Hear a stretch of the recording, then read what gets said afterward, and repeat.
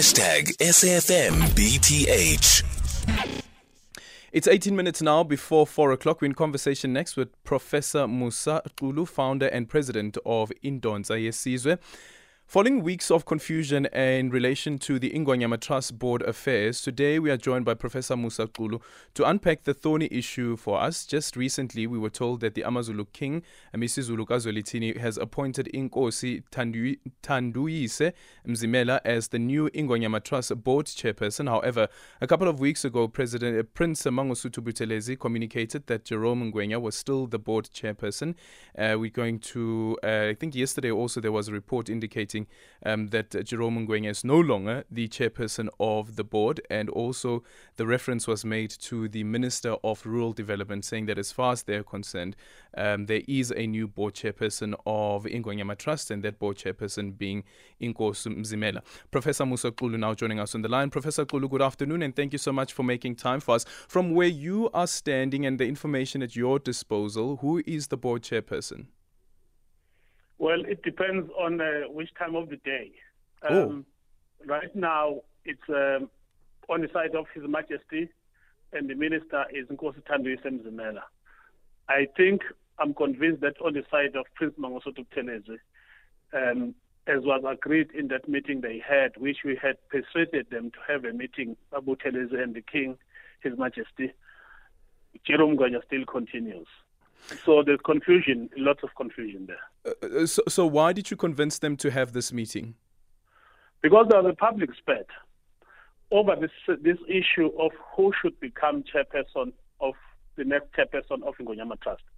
The Act itself says it is the King, His Majesty, who is the chairperson of Ingonyama Trust.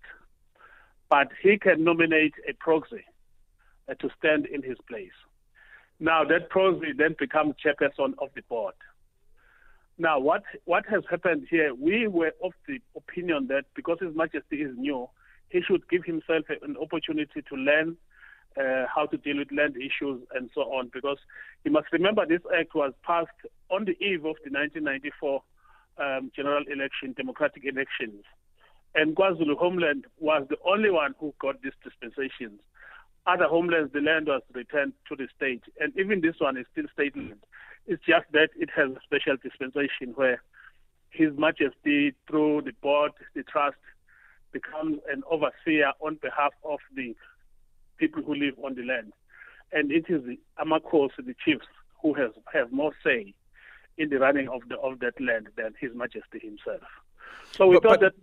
But isn't it because His Majesty is the sole trustee and therefore has all authority to determine the makeup of the board, including the chairperson? No, the Act does not say so. The Act says, firstly, it appoints him as chairperson, but then gives him an option to appoint, to nominate a proxy. In that case, the actual appointment gets done by the Minister of Land Affairs. His Majesty is consulted together with the provincial premier in the making up of the board. He's not responsible for appointing the board. The board is appointed by the Minister. Yeah, where would those names be coming from? Those names would be coming from various stakeholders. I hear, for example, that several Amakosi were phoned by individuals to submit their CVs and so on. Others declined. Others said, no, we can. But then those names are shared between His Majesty and the Premier and then the Minister of Land Affairs.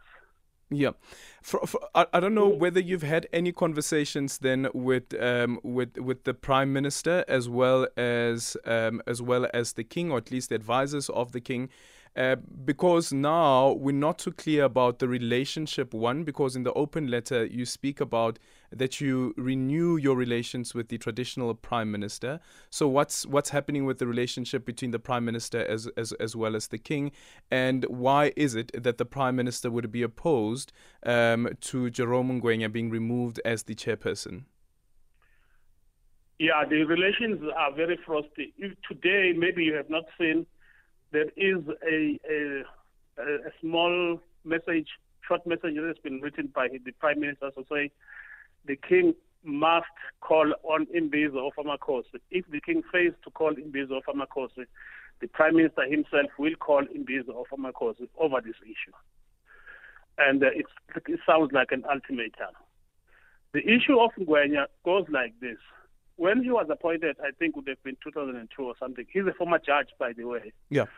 The appointment gave him not a contract of 5 years or 3 years or whoever. It's a permanent appointment.